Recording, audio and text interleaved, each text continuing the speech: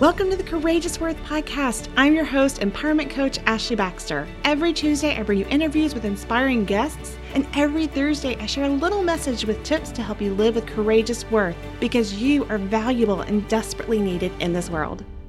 Today on the Courageous Worth podcast, I have Juliet Laycoe. Juliet is an attorney, author, mom, and the kind of person you want to be friends with. She's practiced law for the last 22 years, primarily helping people get through traumatic life events like divorce and death of a loved one. Her compassion and strong desire to help others led her to write and publish 2 books on the subject of divorce. Juliet describes herself as logical, caring, and fun-loving. She is a proud mom, runner, and a Jill of all trades. Before we jump into this conversation, I want to remind you not to miss my recap of this episode on Thursday, when I'll dive deeper into some of the big takeaways from it. Hey there, it's Ashley. I hope you're enjoying this episode. If you're looking to gain more confidence, you can get started today by taking my free short video course entitled 4 Mindsets to Deep-Rooted Confidence. You can sign up for it at theashleybaxter.com/free course. So pause this episode right now and head over to theashleybaxter.com/free course to grab your free gift. Today, I am with my friend Juliet Laycoe. We connected I believe about over a year ago or something. We both are connected with Lewis Howes. We are familiar with him. And I don't know about for you, but for me, he actually was how I got started in this everything. I knew that I had a message that I wanted to get out there, but I had no idea how to do that. And I remember watching, I think it was a training that he has like, you can work from anywhere. And I'm like, well, I love to travel. This sounds great. And that just went down this whole path of me finding out how to use your voice in different ways and get your message out there. Like you, I think Lewis was sort of instrumental in helping me figure out other platforms where I could share my message and try to be of service to other people. So, and you're right, that's exactly where we connected. And I'm very jealous of where you live. In the Pacific Northwest, right? So I'm just right on the Oregon-Washington border in Vancouver, Washington, the other Vancouver. Yes. Is there a competition between y'all and British Columbia? You do find you have to qualify where it is. Like it's Vancouver, USA or Vancouver, Washington, BC. I have family that is from Vancouver, BC, and I used to spend every summer in Vancouver, BC. So there's no competition for me. I love them both. Okay.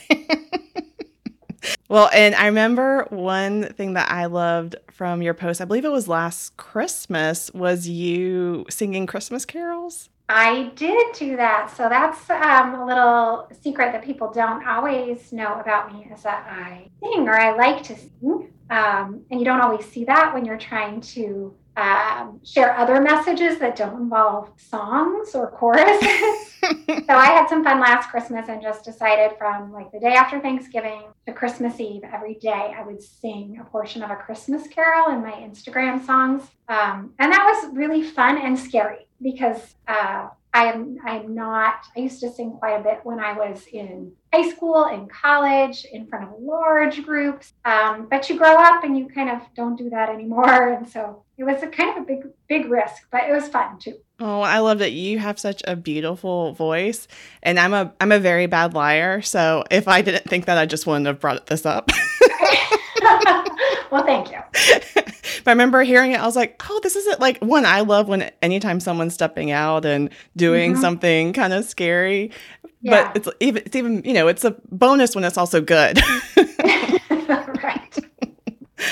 Oh, well, and I know that you are also really into running, and that you did this major, is it an ultra run, or what was it, in Mount Zion? Yeah.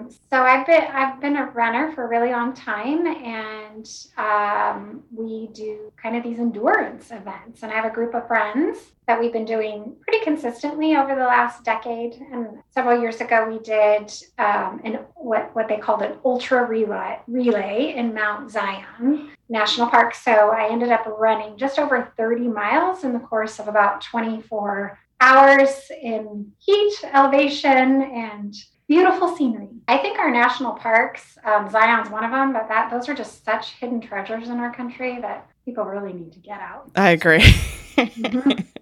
I agree. Oh, well, you help people through some of the toughest seasons that people have to go through sometimes.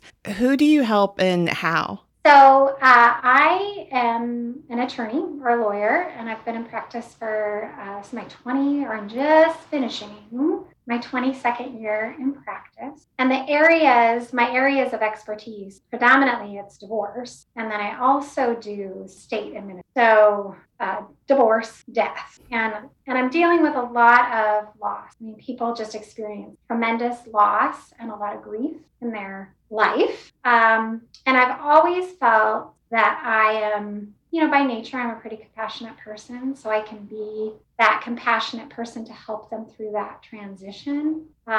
It's tough. Those are really tough things for people to go through, sure. Yeah. And I can only imagine that people need support in multiple ways, and one is all the steps that need to happen legally and all these different things that people don't think of. And, most of these I would imagine are unexpected times, and so I can only imagine what a great thing it is for people to come across someone like you that one has all of those skills and expertise that they need to navigate this, legally, but then also to have someone like you that's so compassionate that can really be there for them in other ways that they might need in those moments. Right. I think that's true. I don't pretend to be a therapist or a counselor, but I certainly can hold space for people with those really tough emotions. I may not be I don't have all the answers to how to solve those and make that better. But I certainly can be compassionate and caring, handling the legal aspects and those tasks associated with the legal process. And that I get a tremendous amount of satisfaction from that. And it's also, my greatest privilege that people trust those issues to me to help. Yeah, absolutely. Now, what in your life led to you wanting to help people in these areas? Yeah. I don't have like a definitive answer, but I know as a kid I had, and still do, I have a tender heart. I'm a caring person, a lot of empathy. And when I went to law school, I didn't have any preconceived notions of, I was going to be a corporate lawyer, a criminal defense lawyer. I just liked learning about the law and going through that process. And when I started working for a law firm in law school, I just found myself naturally drawn to the family law or domestic relations attorneys and their work and their clients, and being able to connect with them and talk with them and interview and help them and sit with them. It just felt really like a natural area for me to practice. I love that. Oh, and I love that you've talked before about how you value slowing down and the importance of reflection, that not just with your clients, but also with your children. What are some ways that you help them put that into practice and why? So the slowing down piece, I think, is really key for me, but for my clients too. As I said, most of my clients come in with a lot of loss, tremendous amount of grief, pretty intense emotions, and most people don't like to feel them. I mean, I don't like to be uncomfortable, and I'm usually looking for, I feel uncomfortable, so I got to do this to either avoid the discomfort or to quickly make a decision so that I can get past it. In a divorce context for my clients, that may not be the best move. Making decisions just because you want to get rid of or move past the discomfort, you really may be setting yourself up for a disadvantage, either later in life or later in the divorce process. And so the slowing down is key to that. Like, hey, let's not make a decision on it. Why don't you sleep on that? Why don't you take the next week? Why don't you think about it a different way? Or let me give you some other considerations before you actually make it. I think that's part of my job, and I think it's part of the service provider. For my kids, it's the same thing. And it's super hard as a parent to do that with your kids, because when they are upset or mad or struggling with something, you want to take that from them. You don't want to see. So it's hard to sit with them and let them. We did it just the other day with my daughter, who was really upset about something, and you don't try and fix it. You just, again, hold that space and be that comfort and let them feel the emotion. because I think there is tremendous value when you can sit through the discomfort to moving past it. And I personally do that. I've really, over the last probably 18 months, become a really big journal person, writing things out and sitting with discomfort just as part of my process, as hard as that can be. And then I always find the value after that, like, oh, wow, I really realized this about myself, or I realize I could have done something differently in that event, or I know that I want to do it this way the next. So I think there is, as much as we don't like discomfort, there's tremendous value in sitting. Absolutely. And I mean, I love that you help your clients and your kids with that. And both, I think, are very powerful. And the idea of you doing this with your kids, like, I'm sure they might not love that all the time, but that you are teaching them and instilling in them something that is so important and so valuable. I think, especially in today's society, that is just go, go, go, go, go. And there's so many immediate, I won't say immediate fixes, immediate distractions, like something that can make us not focus on that pain or discomfort. But exactly like you said, like, it is so important. I believe that when we don't process through certain pains and just sit in it and let that kind of run its course that it needs to run, that there's something that's still going to always be back there that needs tending to, and it's going to keep like gnawing away at us in different ways. And so you doing that with your kids, I think, is so amazing. And they might never realize it because it's just going to be part of them. Like, maybe it's just going to be the people around them that are like, you are so much more mature in this area, or you balance your emotions so much better. But I love that is something that you do with your children. Yeah. It's part of, I think, also just that resiliency. We want to be resilient. We want to be able to bounce back. And as you said, there are so many distractions today that kids don't always develop those skills. And of course, I'm not perfect. I'm just trying to do my best to bring up good human beings. And I think that's definitely one way to do that, to show them that it's okay to be uncomfortable and you can move past it, and you're strong, and you can do tough things, and you're resilient. I think it's all of those things together. I love it. Oh, well, I mean, it's clear, I feel like, just from talking to you, that you're someone that recognizes the importance of self-worth. And what are some times in your life when you really learn to value yourself? I think I learn it almost every day. Agree. In some way, shape, or form. A relatively recent example for me is a business relationship that ended. I had been with another attorney for about 14 years, and we parted ways about 3 years ago. My attorney partner was retiring, and it was really just shocking how difficult, how that struggle of ending that business relationship, figuring out the money, which money can be such a wedge between people, and then I didn't expect that it would be as difficult. I didn't expect to be on the end of some pretty intense emotions. And that was really hard for me I can remember occasions being in our office and having to close my door and just cry because this is somebody that I have been in a really good partnership for these many years, and why is it ending like this?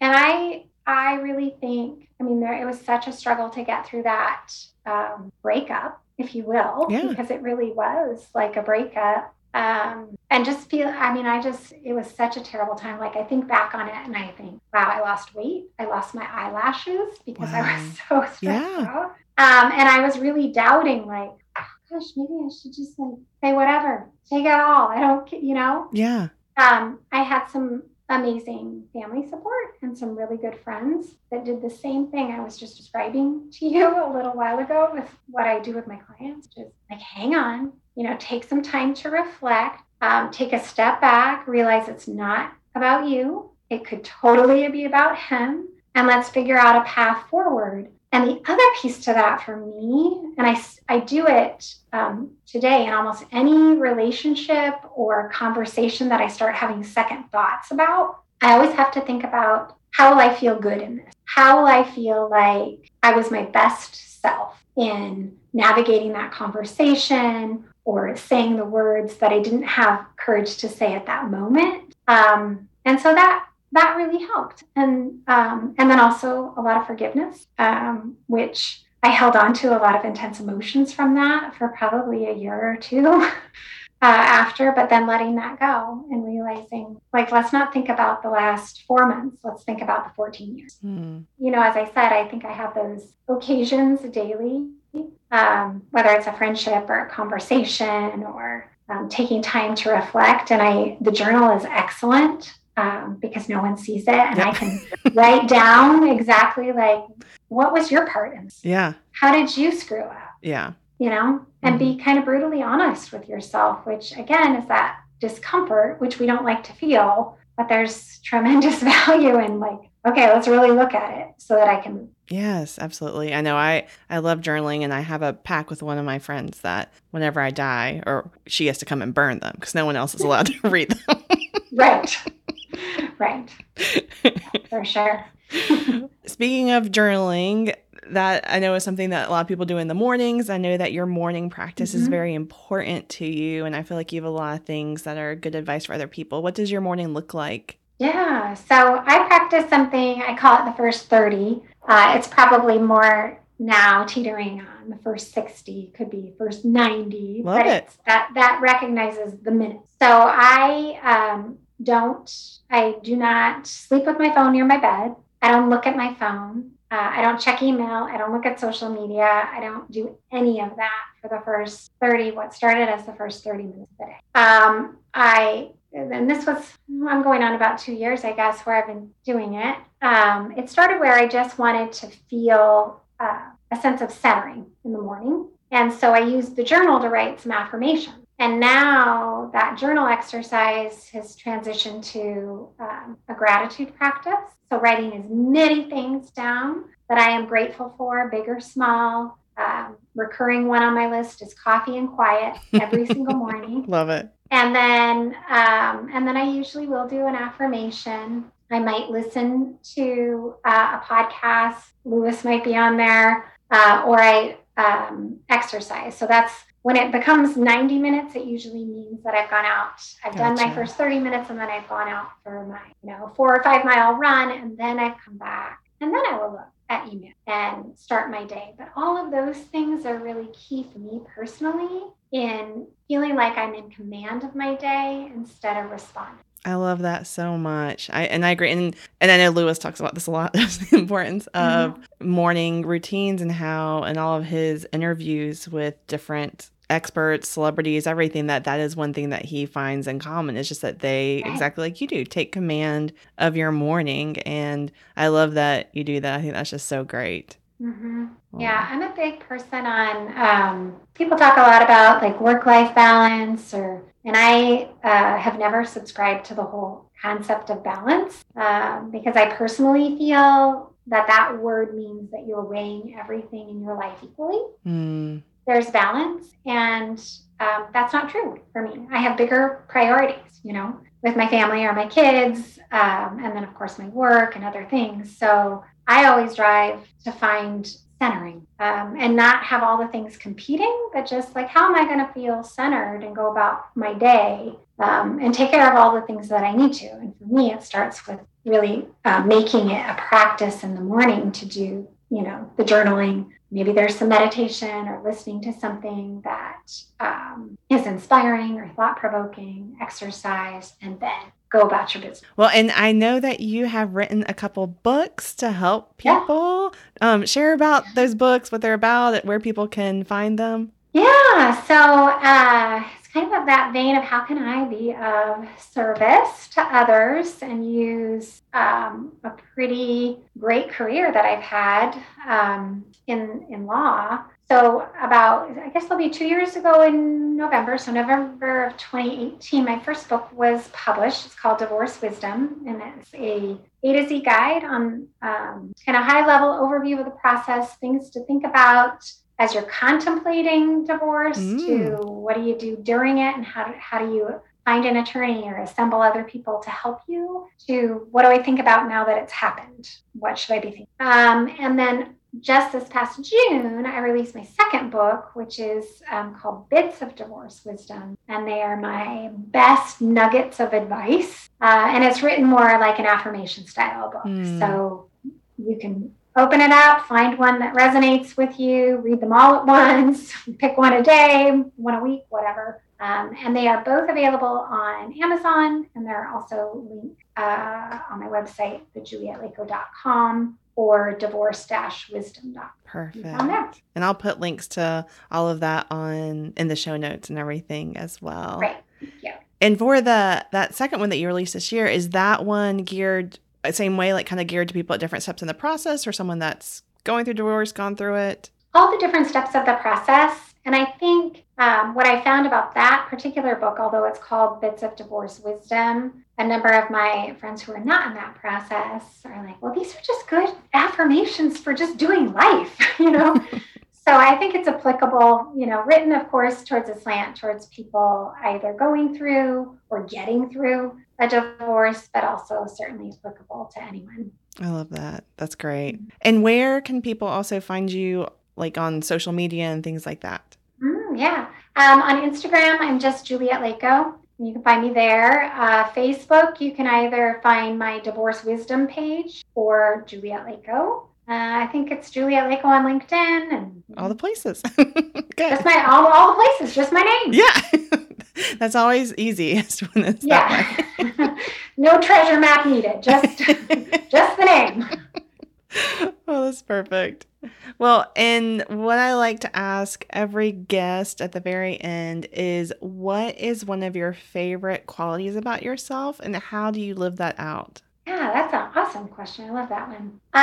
So a quality that I like the most about myself is that I am unloving with a twinge of goofy, and I live that out every day. I mean, I like to joke. I have a teenage son who also are those things, fun-loving with a twinge of goofy, and so people probably would not think that about me, but I can be pretty goofy and silly, and I like to have fun. Certainly love to do it with my kids and my family, but my friends also, I think, can appreciate that I have those tendencies too. Yes. I highly value humor, so I love that. Yes. Well, thank you so much for being on the show. It's been so great, and I'm just excited there's a lot of people in my life that I've wanted them to connect with you, so I'm excited to also, beyond just sharing your stuff with them, I'm glad that they can also now hear this as well. Yeah, well, thank you so much for asking. I've really appreciated connecting with you over the past year, and I'm so impressed with your message and what you're trying to do to support other people. Oh, thanks. That wraps up today's episode. Check out the show notes for links and contact info. I would love to know what spoke to you in this conversation, so please chime in on social media posts about this episode on Facebook, Instagram, or Twitter. You can find me at The Ashley Baxter on all platforms. Also, if you haven't rated this show or left a comment about it, please hop over to Apple Podcasts right now. By doing so, you help these messages of courageous worth reach more people. Remember to tune in this Thursday when I recap this conversation and dive deeper into some of the big takeaways. Until next time, remember that you are valuable and desperately needed in this world.